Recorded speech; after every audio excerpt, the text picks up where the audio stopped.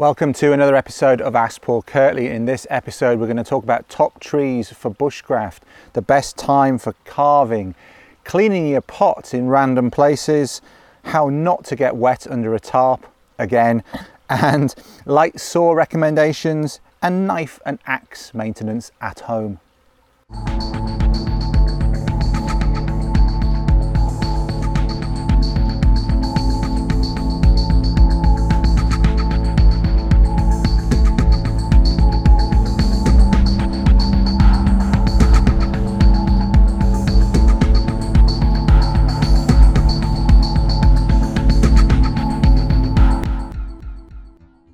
Welcome to episode 35 of Ask Paul Kirtley. I'm back in the northeast of England at the moment, and you might remember back about 6 months ago, actually longer ago, back in December, January. I can't remember the exact episode number, I should remember, but I recorded an episode in the snow back in an area of the northeast that I used to go as a young boy and get to know the woods and start to be on my journey in terms of learning about nature. I'm back in that spot today, out for a hike today in the northeast. It's getting on towards the end of the afternoon. It's been a nice sunny day, but it's coming in quite cloudy now, so I'm hoping I can get this recorded before we get any rain. I get the feeling it's feeling very humid today. It's overcast now. I'm feeling like we're about to get some rain, but it's really nice to be in here. It's very overgrown at the moment. It's and you know, getting towards the end of the summer, some things are starting to wilt, the fruits are starting to get quite plump, things are starting to ripen, the nuts are starting to be fully formed. So yeah, it's starting to feel a little bit back-endish, like we're moving towards autumn, but it's still green and lush and very full of life and really nice to be out. And I don't know whether the microphone's picking it up, but there's loads of hoverflies up in this sycamore tree above me, just flying around and buzzing each other. And so if you can hear a buzz in the background, that's what it is. It's these hoverflies up here. Okay, right, I'm on my really small pocket camera today, and there may be some jumps and bumps because it only records for about 15 minutes before stopping, so I may have to stop and start and restart. So if it seems a bit jumpy and cutty today, that's why, but I'll do my best to try and keep that smooth and not cut off the end of any answers, importantly, if the camera stops. So I'll keep an eye on the camera, making sure it's still recording. All right, top trees for bushcraft. This is a question from Tony Hunter, and he said, I've seen all the Ask Paul Kirtley videos so far and been thinking of a question I would like to ask. I've been interested in bushcraft for just over a year and was wondering, what is your list of top trees for learning the ID of, for uses in bushcraft, i.e. firewood, fire lighting, bark for tinder bundles, campcraft, pot hangers, raised beds, etc. Thanks, and great videos, keep them coming, Tony. Well, Tony, there's many useful trees. You asked about trees particularly. There's many useful trees and plants all around us.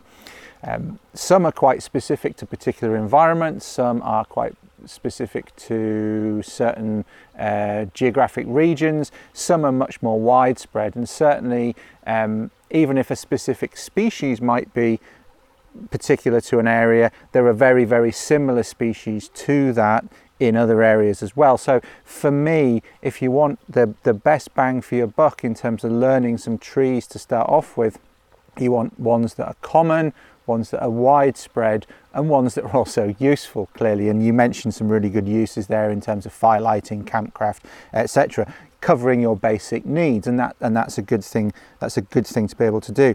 So for me, I would say birch. So birches in general, in this area, it's going to be silver birch. There is some downy birch, but they look very similar. But silver birch, whether it's small twigs for fire lighting, whether it's bark for fire lighting, whether it's roots for binding, saponins, natural soap in the leaves, sap in the spring, lots and lots of uses. And then there's fungi that are related to birch as well, or at least have a symbiotic relationship with birch or are associated with birch. So things like birch polypore, very useful for everything from stropping your knife, it's the classic razor strop fungus, through to making medicinal teas from the young ones.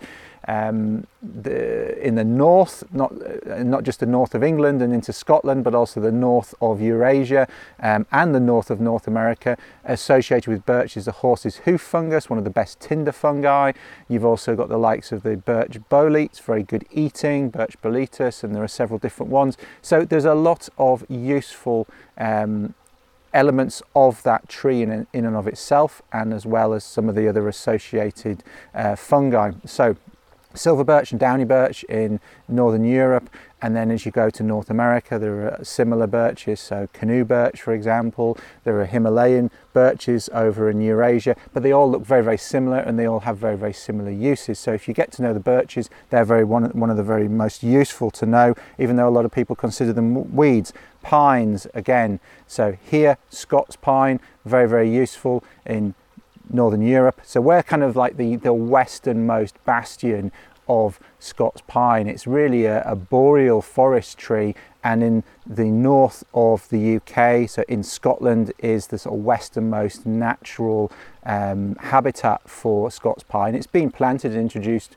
throughout the UK, but as you go east from here through Scandinavia into Russia, across right away, all the way pretty much to the eastern side of Russia, you're going to find Scots pine right through that belt. So learn Scots pine. When you jump across to the North America, Jack pine is again one that takes a similar ecological niche. And so if you can learn to identify pines and differentiate them from spruces, certainly you want to be able to differentiate them from yew, which is a needle tree which is poisonous, Taxus baccata, that has single needles coming from the stem. It has greeny yellow stomata on the underside, and the needles are arranged spirally, but they arrange themselves, so they emanate spirally, but they arrange themselves in pretty much a plane. The bark is very distinct. Get an identification guide, make sure you understand how to identify yew and separate that out from the other needled species, because it is highly toxic. Once you recognize yew, then you can start to use some of the other needled species such as pines and spruces and hemlocks and firs and larches. You can start to use them for various things, and for me, top of the list would be the pines, and with one exception, all the pines have needles that emanate in pairs. So that's a key identification feature, and it's a key differentiation feature between it and other things such as yew and other single needled trees. So as long as you've got needles that emanate in a pair, a little bit like two hairs coming out of the same follicle, they're together in something called a fascicle. In this country, in the UK, it's most likely to be Scots pine if it's a native species, but then there are lots of introduced pine species as well. But you can make pine needle tea, which is rich in vitamin C, so you want to be able to differentiate it from yew for those reasons. So that's a key thing to learn. If you want to use it for pine needle tea or any of the other pines for pine needle tea, make sure you can eliminate Taxus baccata, so that you can then say, right, this is one that's not going to poison me. Once you can do that, you can use it for pine needle tea, but there are many other uses as well. Starting at the bottom, roots for bindings. The bark's been used for food in the past as well. The inner bark, the inner cambium, has been dried and used for a flour substitute. You can use the sap, particularly when it's dried. The resin is very good for lighting fires. The wood itself splits very well. You can make very good feather sticks from it. There's lots and lots of basic uses, and then you can go into more complicated uses again in terms of extracting various elements from different species of pine trees, turpentine, all sorts of things. But in terms of your basic uses in the forest, roots for bindings, resin, needles for vitamin C source. The pollen is edible. There's lots and lots of uses. So get to know the pines, be able to differentiate certainly between pines and yews, and then maybe start to learn some of the spruces. Again, Northern Europe, it's going to be Norway spruce mainly, that is the most native one, certainly in Scandinavia, Norway, Sweden, into Finland, into Russia, you're going to see Norway spruce a lot. You'll see it in the UK a lot planted, but you're also going to see things like Sitka spruces as well. So single needles, but on little woody pegs. Tend to be four-sided. Sitka spruce is very spiky on the end. Norway spruce, less so. Spruce boughs in general are good for things like shelter building, bedding when you're making shelters. Make sure you don't get Sitka spruce though, because as I say, it's very spiky on the end. You want your Norway spruce. You can make a tea from the needles, but better is the pine needle tea. So I would say go for pine needles first. And of course as well, if you're making a tea from spruce needles, definitely make sure it's spruce, because they're single needles emanating from a twig, as are yew. There are some clear differences if you know the two, but make sure you know the differences. So spruce, willows in general are very, very useful as well. They tend to live near or actually in water or very damp ground, so therefore they are a good indicator of water. We need water, so if you can spot willows in an environment, even if there's no surface water, you can find water. So that's one really good use. Also, they tend to be pretty good for friction firelighting, as long as that you've got a dead dry standing piece. So friction firelighting, you can make withies with the shoots, you can make baskets, you can make fish traps, you can use the bark for cordage. Lots and lots of great uses of willow. The bark contains salicylic acid, which is a natural form of aspirin when it gets into your system. So there are some medicinal uses there as well. So willows, I would say. Alders as well. There are alders down here. I'm down by a stream at the moment. Again, they like to be near water, have their toes in the water, as it were. And again, good indicator of water, damp ground. They also have nitrogen fixing roots, so you tend to get various species growing near them, things like red currants, nettles. They tend to grow around alders, so if you can identify alders from a distance, you can also start to identify other resources. But in and of itself, probably the most directly useful one for you, again, friction firelighting, dead standing piece of alder, pretty good for friction firelighting. Hazel, I'm just thinking there's hazel over there. Hazel's good for all the campcraft. I'm just looking at your questions. All the campcraft stuff, things like pegs, pot hangers, those type of things that you need a reasonable amount of strength with not a huge amount of mass. Those are well made out of hazel. You can make very good withies from hazel as well. So all of your campcraft, whether it's constructing camp, whether it's constructing washstands, whether it's constructing sawhorses, those lashings made from withies are very strong. And then in terms of making pegs, pot hangers, poles, all those sorts of things, hazel's very good. Splitting it down for spatchcocking a chicken or panassing a salmon over the fire, all very, very well made from hazel, and it's non-toxic as well, of course, for food use, as are all of the ones that I've mentioned, pines, spruces, willows, alders, hazel.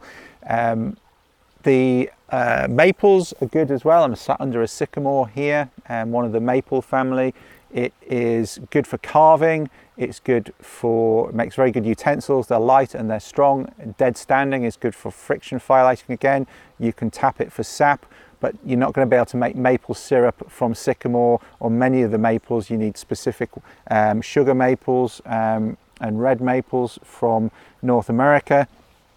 Yeah, I would say they're the main uses for you. Again, directly in terms of your questions, just looking at the sycamore here, friction firelighting, carving, they're the main things. And a lot of people again consider sycamore a weed. It's not a native species in the UK, but it is it is very well established and it's been here hundreds of years, so you'll find it a lot, but people tend to cut it down. So if you want to practice carving, it's often a good one that you can get hold of quite easily. And then I think other ones that you should know how to identify beech and oak, because some of the best firewood, if you can get dead beech or dead oak, get really good embers from it in terms of roasting things. So I talked about panassing salmon over the fire, I talked about spatch cooking chickens over the fire. When you're roasting things over the meat, clearly over the fire, such as meat or fish, you want something that's going to be non-toxic, clearly for starters, but you want something that's going to give a good steady heat. So you'll start a fire, you'll build it up, you'll get some of that beech or oak on there, dead dry standing stuff, dead branches that have fallen typically. Collect those, saw them up, split them down if you need to, not too much though. Don't want them too small because they'll just burn away to nothing, but if they're really big you might need to split them down, sort of wrist thickness sort of size pieces. Get those on, let them catch a light, burn down to some good coals, some good embers, then you get that sort of barbecue heat. Spread the coals and get some stuff cooking over. Absolutely fantastic. So certainly learn how to identify those. Far too many people try and cook things over the fire with the wrong type of firewood. What you need is something that is going to give you good embers. For boiling you need flames, so you need small sticks, things like birch, things like spruce, things like pine, small thin sticks, pencil thickness, finger thickness. It's going to give you a lot of flame quite quickly. You're going to boil. Simmering, maybe slightly bigger things, and it could be those species, but when it comes to roasting you really want those dense hardwoods, things like beech and oak. They're the best ones to find, but then things like willow, as long as you keep it in the round, will work well. I've already talked about willow. Again, it has to be dead, dry, standing. Many people try and cook or even just have fires with wet firewood they found on the ground, with stuff that's standing that's not properly dead. It's full of water, it won't work properly, particularly not for cooking, particularly not for roasting. So learn to identify not just the species but also the condition that you need the firewood to be in. That's a key thing for anybody that wants to do a lot of campfire cooking.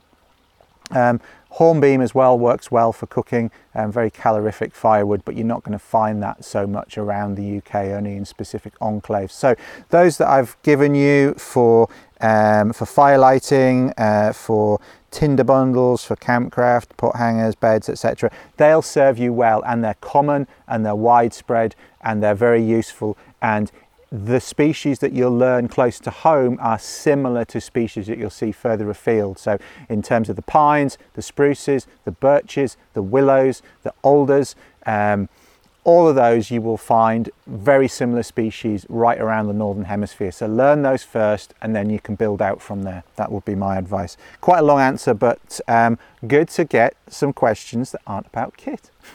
Thank you. All right, next one. Dish cleaning in random spots, and this is from Mike Mayo, and he asks, how do you clean up your dirty dishes when you backpack into a random spot with no running water close by on a trip lasting more than one night? Do you bring water or multiple sets of cookware? Is there a product available to make cleanup easier or possible without water? Thanks, Paul, keep up the good work. All the best from across the pond, Mike. Well, Mike, I don't know where across the pond you are, whether you are, can't tell even from your email address, whether you're in the United States or whether you are in Canada. Clearly, some of the more arid parts of the United States, particularly, you're going to struggle for water, so that might be what's driving your question. Or maybe some of the higher altitude spots you might hike into when there isn't any snow melt, you might struggle to find water there, similarly as you do in parts of Europe in the summer. So I don't know quite what's driving your question, but one thing I would pick up on, you said backpack into a random spot. I rarely backpack randomly. You have to plan your route clearly, and one of the things you want to be doing when you're planning a route, and I don't mean to be patronizing here, but it's just one of the things you do want to be doing, this is general advice, is be thinking about where you're going to get water from, thinking about how much water you're going to have to carry. Now, if water's scarce, I don't really want to be carrying water for anything other than drinking. So I certainly won't be carrying water for washing up. But where you choose to camp then has to be predicated on what you need to be able to do there, and you need enough water to drink first off, and you need enough water in the evening, you need enough water in the morning, and you may well need enough water for a bit of a wash. You may need water for washing up. You don't necessarily need to have a wash every day, but you certainly need to be drinking every day, particularly if it's a dry area. If it's quite arid, you need to be drinking plenty. So where you're going to get your water from is a key consideration, and that might determine where you're going to camp, because camping in spots where there is no water becomes difficult. And I've camped even in the UK in relatively wet areas. You can be camping high up in the mountains and there is no direct source of water there, so you've only got to use what you've got with you, and that starts becoming quite difficult until maybe then you drop down the next day, you stop, you have a good drink of water when you're there, you fill up your water bottles and you carry on. But I tend to like to try and camp near to where there is a source of water, rather than just randomly stop and then go, oh, where's the water? And that is that. Look at a map, and even if look at where there might be water coming down, streams. Look at where there might be water pooling. Try and then plan your route around places that are more likely to have water. That would be the first thing that I would be doing, and that's a general piece of advice because I don't know the specifics of where you have in mind. But in terms of cleaning dishes, if that's going to be a problem in terms of sourcing enough water, then maybe you need to alter what you're doing with your food. So maybe you need to get some dehydrated food and then just add water to the packet and eat straight out the packet. Then you don't have any washing up to do. You roll the packet up, you carry a trash bag with you, and I would recommend carrying a fairly heavy duty trash bag, because the corners of those foil packets on the dehydrated food can be quite sharp once you've ripped them. That can put a hole in a lightweight trash bag. So take like a rubble sack, like a heavier duty trash bag, put your trash in, pack it out. And similarly, if you have anything with sharp corners that like tins, or even parts of tins that you've ripped off, or parts of packets that you've ripped off, if they're sharp, they will cut a thin plastic bag. So you don't want bits of waste food seeping into the rest of your gear. So that might be the solution. Or you may need to just have something that you eat out of the pot. So rather than cooking in the pot and then putting it on a plate and getting everything dirty, just try and minimize the amount of washing up there is to do in the first place. Preference would be, if water's at a real premium, preference would be boil some water, put it into a bag, let that soak into the food, dehydrated food, eat it out the bag, roll the bag up, put it in the trash. No washing up to do. The pot's not dirty because you've just boiled water. You've wasted no water other than water that you've consumed yourself. If it's really critical, that's what I would be doing. Second to that, I would be cooking and eating out of the same pot. I rarely carry a plate unless I'm doing a canoe trip where we're going to have a range of different foods, or if I'm in a static camp for a while, if I'm teaching a course, I will just take a mug with me. I will eat cereal out of that in the mornings. I can boil eggs in that. If it's a metal mug, I can boil eggs in it if I want those for breakfast at the beginning of a trip. I can drink tea, I can drink coffee, I can have soup, I can eat a meal out of it. All just out of one thing, and there's only ever one thing to wash up. And I may then take a cooking pot. Sometimes on some trips that's the same thing. I boil water in a 1 litre, it's like a 2-pint mug, and I can put that into dehydrated food. I can drink out of it. I can heat water up for any other reason, just one pot, and then if I don't cook anything in it, I've got no washing up to do. And the only thing I have to clean then is a spoon. So that would be my advice. Think about where you're going to camp, plan your route. You're going to need water anyway, but if it's a real premium, think about generating no washing up in the first place. That would be my advice. And if you are insisting on using pots and cleaning is an issue, the hardest thing to get off is grease. Grease is hard to get off, so minimize the amount of fatty foods, you know, like sauces that have got lots of oil in them, putting oil on things. Plastic plates in particular hold oil and grease a lot, so I tend to avoid those because they hold a lot of flavor. They're hard to clean in the bush. So if I'm going to take a plate, I'll take a metal plate. They're easier to clean, you can sterilize them more easily, and the MSR stainless steel plates are very good. I tend to take those on trips where I'm taking a plate. Otherwise I just take a mug, but if I really have to, just eat out the packet, and then there's no washing up.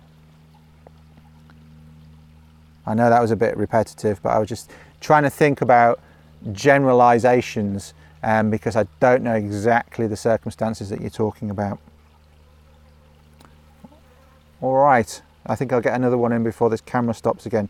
Best time for carving, and this is from Harry the Hobbit. Hi Harry. Hello, what is the best time for carving, especially spoon carving? And do I need to use a special carving knife rather than the Mora to get good results? Cheers.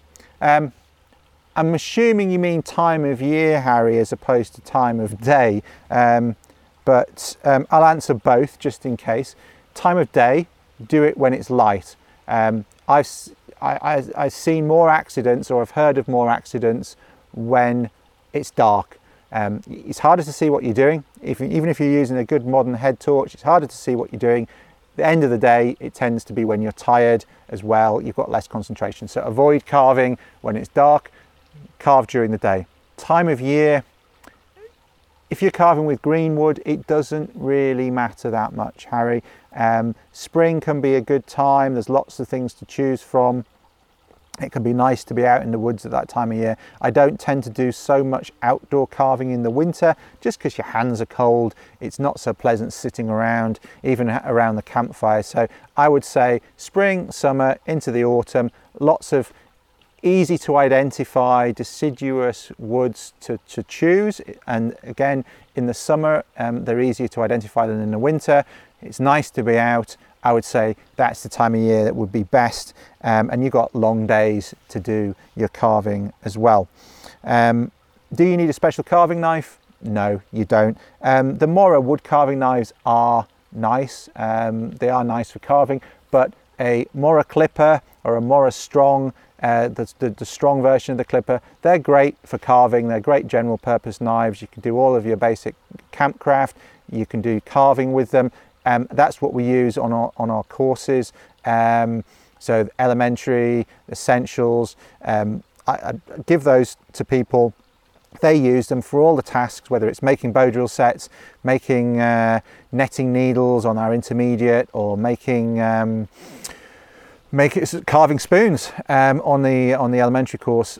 Pretty much anything that I ask anybody to do on any of the courses that involve small carving. Once you get onto the larger carving jobs, an axe is handy, but all of the small carving jobs, you don't need a specialist carving knife. It's nice to have. You can do some things more efficiently with them, but a general purpose Mora clipper will be absolutely fine. So I would just advise you to go out and start learning to carve. The only thing you are going to need if you're doing spoon carving or bowl carving or carving cups is you will need a specialist spoon knife, at least a small spoon knife, so that you can carve the bowls out of the spoons easily. You can start to carve larger implements out with those, so larger spoons, etc. But then you might also want to get a medium-sized spoon knife for some of the larger objects, just to get the right curves and to remove a reasonable amount of material in one spot. So it's up to you. Small spoon knife and your normal Mora, you'll be absolutely fine. Hopefully that helps, Harry. Send me some photos of your carving once you get going with it. Okay, how not to get wet under a tarp. Those of you that follow my YouTube channel will probably smile at this question. To be fair to Jeff, this question came before I made that video, and that video about how to stay dry under a tarp wasn't made in reaction to this question from Jeff. I think this question from Jeff is a sensible question. The video on YouTube was made as a reaction to some dumb comments that I got, about my lightening the load videos where I was looking at lightweight tarps amongst other things, and also the video that was linked from that about how to set up the lightest of those setups. I got some fairly dumb comments like, that'll be all right until it rains. And yeah, okay, fair enough. Some people are skeptical about whether or not tarps will keep you dry in certain weather conditions. And I think we should address that, particularly in the context of Jeff's question here, which is a sensible one. And I'll link to those other videos in the show notes. So I'll link to the recent YouTube video about tarps keeping you dry, which I filmed in very heavy rain under my tarp. The lightening the load video about different tarps and sleeping setups to reduce the weight of packs, and the setup of the lightest one of those setups. I will link all of those in the show notes at paulkirtley.co.uk. Find episode 35 of Ask Paul Kirtley. Those links will be in the show notes there on my blog. So Jeff's question is, I noticed you like to sleep on the ground under a tarp without the benefit of a tent. How do you prevent rainfall from leaking under the tarp and getting your bedding wet? And that's a genuine concern.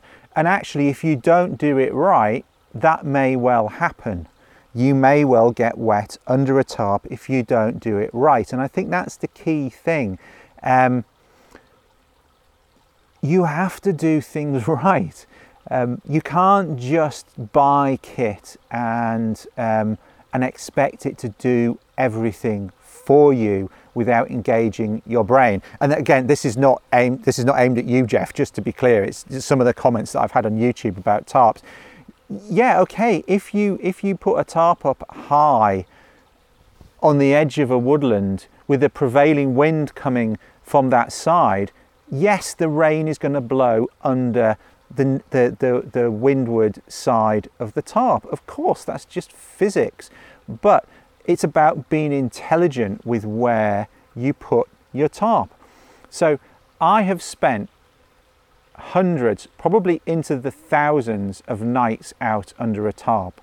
I live and work outdoors many months of the year, every single year, and I have done for a decade full-time, and before that part-time in terms of working, and I've hiked and camped since I was in my late teens, and I'm now 43. So I am talking from 25 years of experience of hiking, camping in the mountains, camping in the woods, camping in the UK, camping in Scandinavia, camping in mainland Europe, camping in Africa, camping in North America.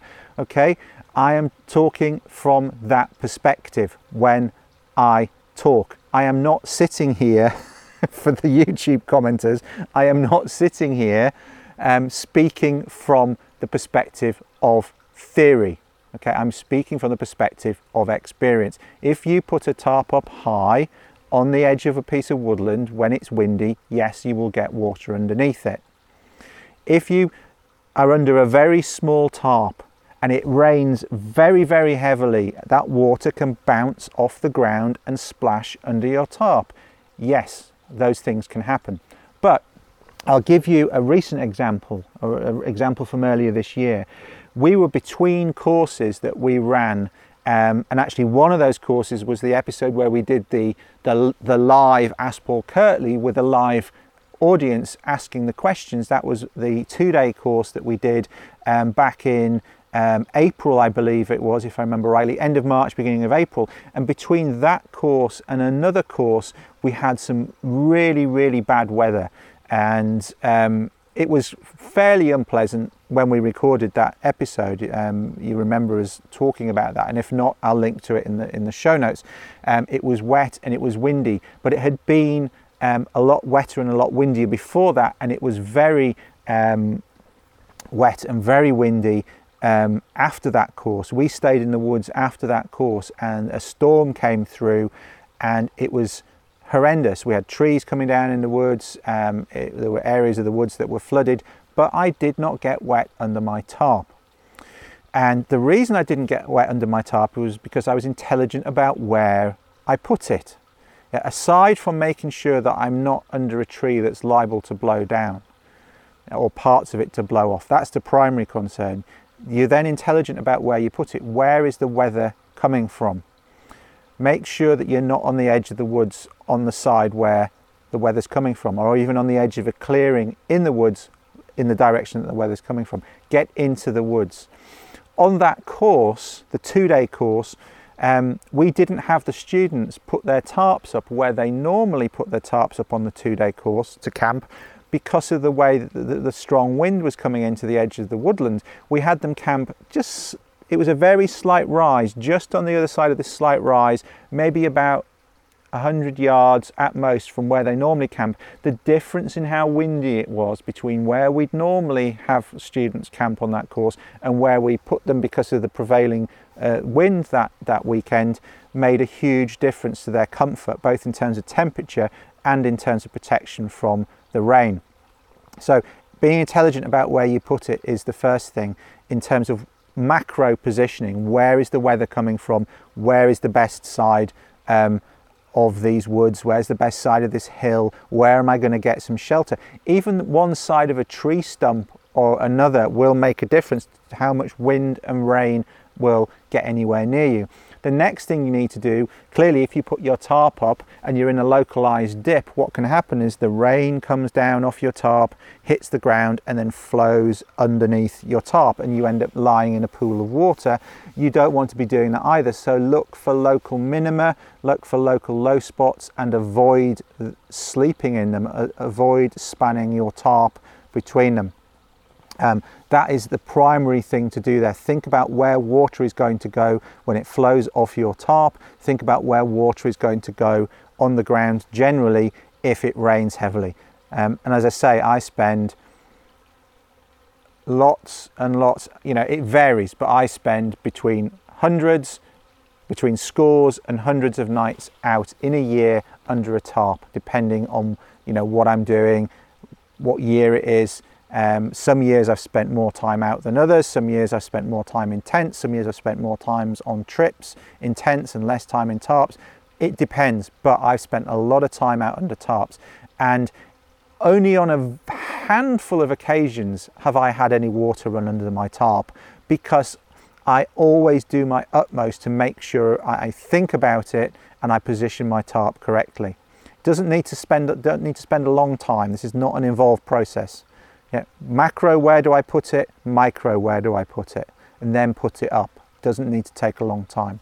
A good tip from a friend of mine when you're looking for somewhere to put your tarp up is take your rucksack off. When you come to the general area you're going to put your tarp up, take your rucksack off, because if you're at the end of a long day's hike and you're tired, and this rings true, it's a piece of advice I heard him giving somebody recently, and it's not one that was at the forefront of my mind, but it is now. It's a good one. It's something I do, but it wasn't something that was sort of in my conscious mind as a piece of advice.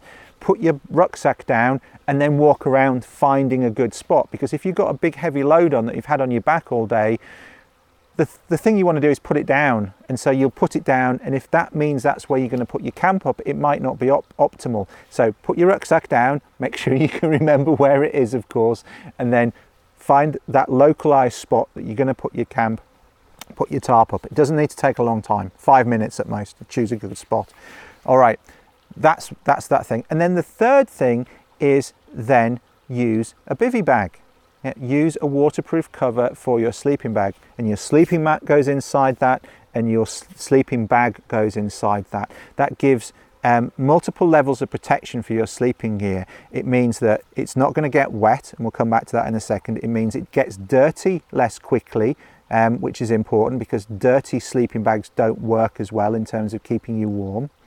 And it also gives another layer of protection in terms of thermal efficiency, stops drafts, just in the same way as you putting a waterproof jacket over you stops the wind getting into your thermal layers. Putting a waterproof cover over your sleeping bag stops the wind taking the warm air away from your sleeping bag.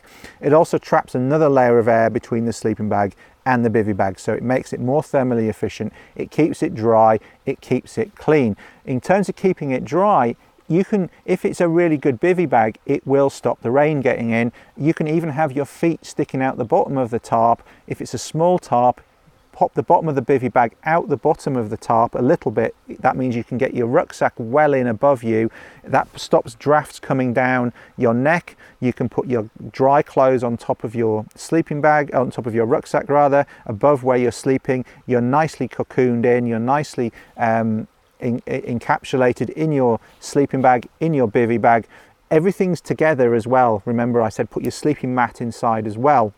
Then you're not going to slide off it. The exception to that, I would say now, is with the advent of those thick X-bed mats and similar, they can be quite hard to get inside a bivy bag and a sleeping bag. That's the flip side of those. That said, if I was doing a lightweight tarp trip, I wouldn't have one of those. I'd use those more for sleeping on rock on canoe trips, and I use them for winter trips sometimes when I'm in a heated tent. I generally use a Thermarest, either a full length one or a 3/4 length one, and a bivy bag and a sleeping bag if I'm sleeping on the ground and I'm comfortable, and I've done that for years, and I have never got my sleeping bag wet sleeping on the ground unless I've been sleeping out just in a bivy bag that isn't a completely like a mini tent, like a double hoop bivy bag. So sometimes you want to sleep out under the stars. I remember one evening I slept out, sleeping mat inside the bivy bag, sleeping bag inside. It had pretty heavy rainstorms overnight, and even though I fasten things quite up, water is going to get in. What I find in those situations works best is if you don't have a bag that will zip over completely and have a little hoop in it, like some of them do. I don't tend to use those anymore. If I want a lightweight tent, I take a lightweight tent these days because lightweight tents are so much lighter. But if I am sleeping out in a bivy bag, only a bivy bag, no tarp over me, and it starts to rain, most bivy bags have got some sort of hood that will cowl up around your face. The best thing to do with those is not try and put them up over your face because water will just come in. The best thing to do is lie on your front with the hood over your head so it protects and it stops the rain coming in. That will work well. And people are going to ask about biting insects and things. Yeah, if you've got biting insects, you're not going to be sleeping out like that in the first place. If you know there's going to be midges or mosquitoes or black flies or anything else, you take a shelter that's appropriate. So hopefully that helps. Choose the right spot, macro sense within the woods. Choose the right spot, micro in terms of localized low spots. Make sure you put your tarp up in a sensible spot. Make sure that your sleeping bag is inside a bivy bag and that bivy bag is waterproofed, and you will have no problem. As I say, hundreds and hundreds and hundreds of nights spent sleeping out like that. I really enjoy it. I like sleeping outside. I know some people prefer hammocks. That's fine. I don't personally. I quite like sleeping on a flat piece of ground. I find it better for my back. I find it's better for my kidneys. I find I sleep better that way. That works for me. I don't get wet. I don't get water coming in the side. I don't get water flowing underneath. It's just about intelligent choice of where you put the tarp in the first place. Okay, thanks for the question there, Jeff. Hopefully that helps. There's a lot of other stuff around that. It wasn't aimed at you, but there's been a lot of comments on YouTube. Hopefully that puts that to bed, pun intended. But do check out those other videos in terms of me being under a tarp in the rain, how to lighten the load if you are taking tarps and sleeping bags, as well as that setup of that really lightweight setup. And I'm using that quite a lot at the moment. I've been using that setup a lot this summer. Even I made that video at the beginning of last year, beginning of 2015. I've been using that lightweight tarp and lightweight bivy bag setup a lot more this summer, and I'm really enjoying how little space and weight it's taken up in my sleeping bag. Okay, good. Next question is about sores. I think this will be quite a quick one. So this is from Plyla McManus. And his question is, lightweight sores. What lightweight saw do you recommend for carrying on a 2 to 3 day hike to be used to process firewood, and why? I have purchased 2 already and both tend to bind and drag rather badly once the blade sinks deeply into the wood. presumably because they are inexpensive versions with no tooth set or blade taper. It seems that the consensus is the Bahco Laplander, but I can't tell from the company's documentation whether this saw blade design is significantly different from what I already have, and prior to paying for a third saw experiment, I thought I would ask specifically, what saw do you recommend and what features of that saw minimises binding? Yeah, well, that's quite easy. I do recommend the Bahco Laplander. I recommend it for a couple of reasons.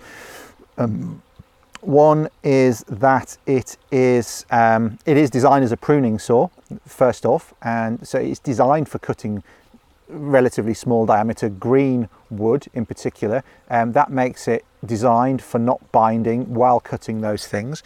It's ergonomically well designed. If you're cutting branches off, it's ergonomically well designed for doing that. It locks open, which is a good safety feature in any folding bladed tool. It also locks closed, which I think is very useful because it means that it's never going to be open when you come to take it out your pocket, take it out your pack. It means it's safe. It also means that it's not going to open in your pack and damage other equipment. So I think that's a useful feature for it to have as well. In terms of the blade specifically, it rakes a cut that is wider than the diameter of the main body of the blade, and therefore it doesn't bind.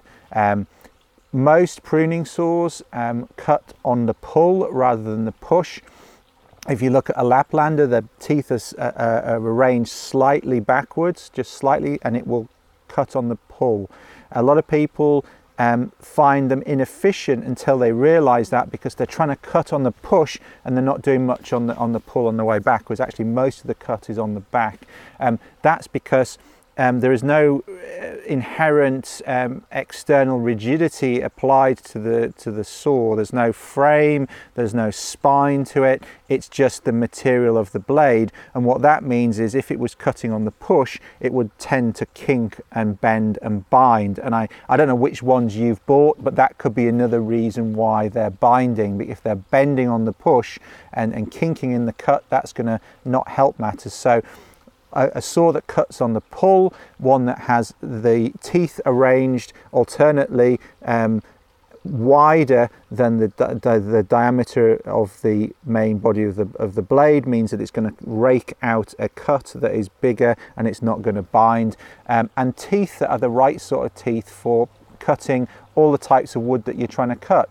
So you're talking about cutting firewood, but also these saws are designed to cut green wood as well, and green wood tends to bind more because it's wet, it has sap, it has resin, than the drier seasoned wood. So buy a good quality pruning saw. Bahco Laplander is my top choice. The silky saws are also pretty good, but they tend to be more brittle in my experience. I've seen a few of them break when they've been bent slightly, whereas the Laplanders, the steel tends to be a lot more malleable and a lot more forgiving. You can bend the tip and straighten it out again with a Leatherman, for example, on an expedition, whereas I've seen the tips break off silkies, and that for me is a key difference that makes me want to carry a Laplander, particularly into wild country. Hopefully that helps. Next question, and I think it's the last question. This is the last question for episode 35. This is from David Guy. Hi David, nice to hear from you. Haven't heard from you for a while. David asks, I hope you're well and getting out. Yes, I certainly am. I'm really enjoying the articles and videos. My question is, what tools and equipment do you use to maintain your knife and axe at home? Many thanks, David. Okay, so in the field, I tend to just try and take minimal equipment. I tend to take at least a small pocket stone. Typically, I've taken a DC4, a Falkneven DC4 in my pocket. I've got one in my pocket now. It's one I've had for years, and that is something that I just, when I have a knife, I take that with me. And if I'm carrying an axe, I tend to carry an axe stone as well, one of the Gransfors axe stones. and that is what I use in the field. And I can of course use those at home. For those field questions, I did an article on those a while ago. I'll link to that in the show notes. If people are interested in options for carrying with you without carrying too much weight to maintain all your gear, that stuff that I talked about, and there are some other good suggestions in the comments on that article, I would recommend people go over there. I'll link it in the show notes. So yes, you can use those at home, and as a basis, if you wanted just to get something to look after everything all the time, that's all you really need. But if you want to give your gear a really nice sort of bench treatment at home and bring everything up to being really spick and span, there's a few other things that you might want. Now, generally I use my leather belt for stropping in the field, both my knife and my axe. You might want to make yourself some sort of paddle strop at home with it's basically a piece of board with a piece of leather glued onto it, and then you could use some stropping compound. You could just use some metal polish for that, but you can also buy specific stropping compounds for getting a really nice fine almost mirror finish on edges often, and that might be the only extra thing that you need, and I would certainly recommend getting one of those or making one of those yourself. In terms of getting posh with your sharpening at home for your knife, if you want to, you can get a set of Waterstones, so some Japanese Waterstones.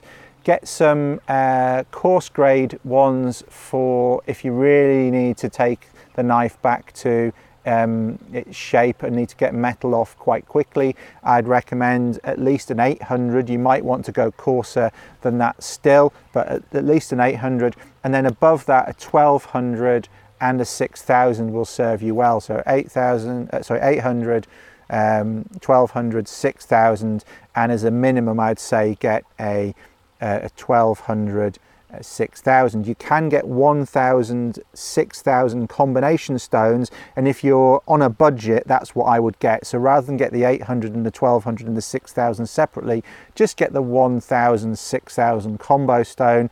Get a little rubber housing for it. You can get one that screws on, or you can get ones that they just sit in. That stops it slipping around on the bench, and that's what you need. If you want to go really posh, get yourself an 8000. You're also going to need a Nagura stone, which is something that helps create a slurry on top of the stone. For a 6000 and an 8000, I'd recommend that. That's going to cost you a reasonable amount of money. If you're in the UK, which you are, David, have a look at Axminster Tools, their website, Axminster Power Tools or Axminster Tools. If you search on that on Google or another search engine of your choice, you should find their website. Search on Waterstones in there and you can see what's available. So get the bench size stones, 800, 1200, 6000. If you want to go really posh, get an 8000. Make yourself a paddle strop and use those. In terms of what I would use on my axe at home, I don't really do anything else with my axe at home than what I do in the field. I use the axe stone. Gransfors axe stone works really, really well. But if you say started with the combination Waterstone, what you can do down the line if you end up getting individual Waterstones is you take your combination Waterstone, saw that in half, and that makes a really good axe stone as well. There's one of those in that article that I talked about for things that you can take in the field with you as well, because that's another option for an axe stone in the field as well. Take a combination Waterstone, saw it in half, and carry that with you, and you can sharpen your knives and your axe with that as well. So those would be my recommendations: good Waterstones, paddle strop, stropping paste, and then make sure that you oil things afterwards so that they're protected, particularly if they're not stainless steel. So you can put camellia oil or similar light oils that are designed for the purpose on or traditionally used for the purpose on your knives. I just use some 3-in-1 or gun oil on my axes just to protect them. Again, there's an article on 3 basic things you need to do to keep your axe in good shape. I'll put a link to that in the show notes. That wasn't that long ago on my blog, but I'll link to that just in case you haven't seen that. And that's everything that you need to know basically about looking after your stuff at home. And I think that brings us to the end. The other thing I would say is, with a water stone, as with an oil stone, you need to get the angle right. Most people are going to be using a Scandi grind knife, whether it's a Mora or a handmade knife. You're going to be using a Scandi grind, flat grind. Make sure you get the angle of your knife correct with respect to the stone. And I've got some resources that show you how to do that. I've got a video that shows you how to do that, and I've got a general bench stone sharpening article as well.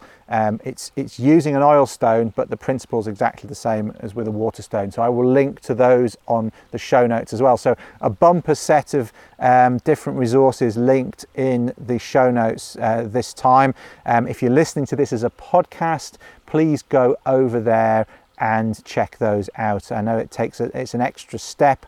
Go over to paulkirtley.co.uk, but then it just allows me to keep everything in one place, because this goes out as a podcast on different platforms. It goes out as a video on YouTube. It goes out as a video on my blog as well. And if I have to put those links in just one place, that's a lot easier for me, because I don't have unlimited time to do this.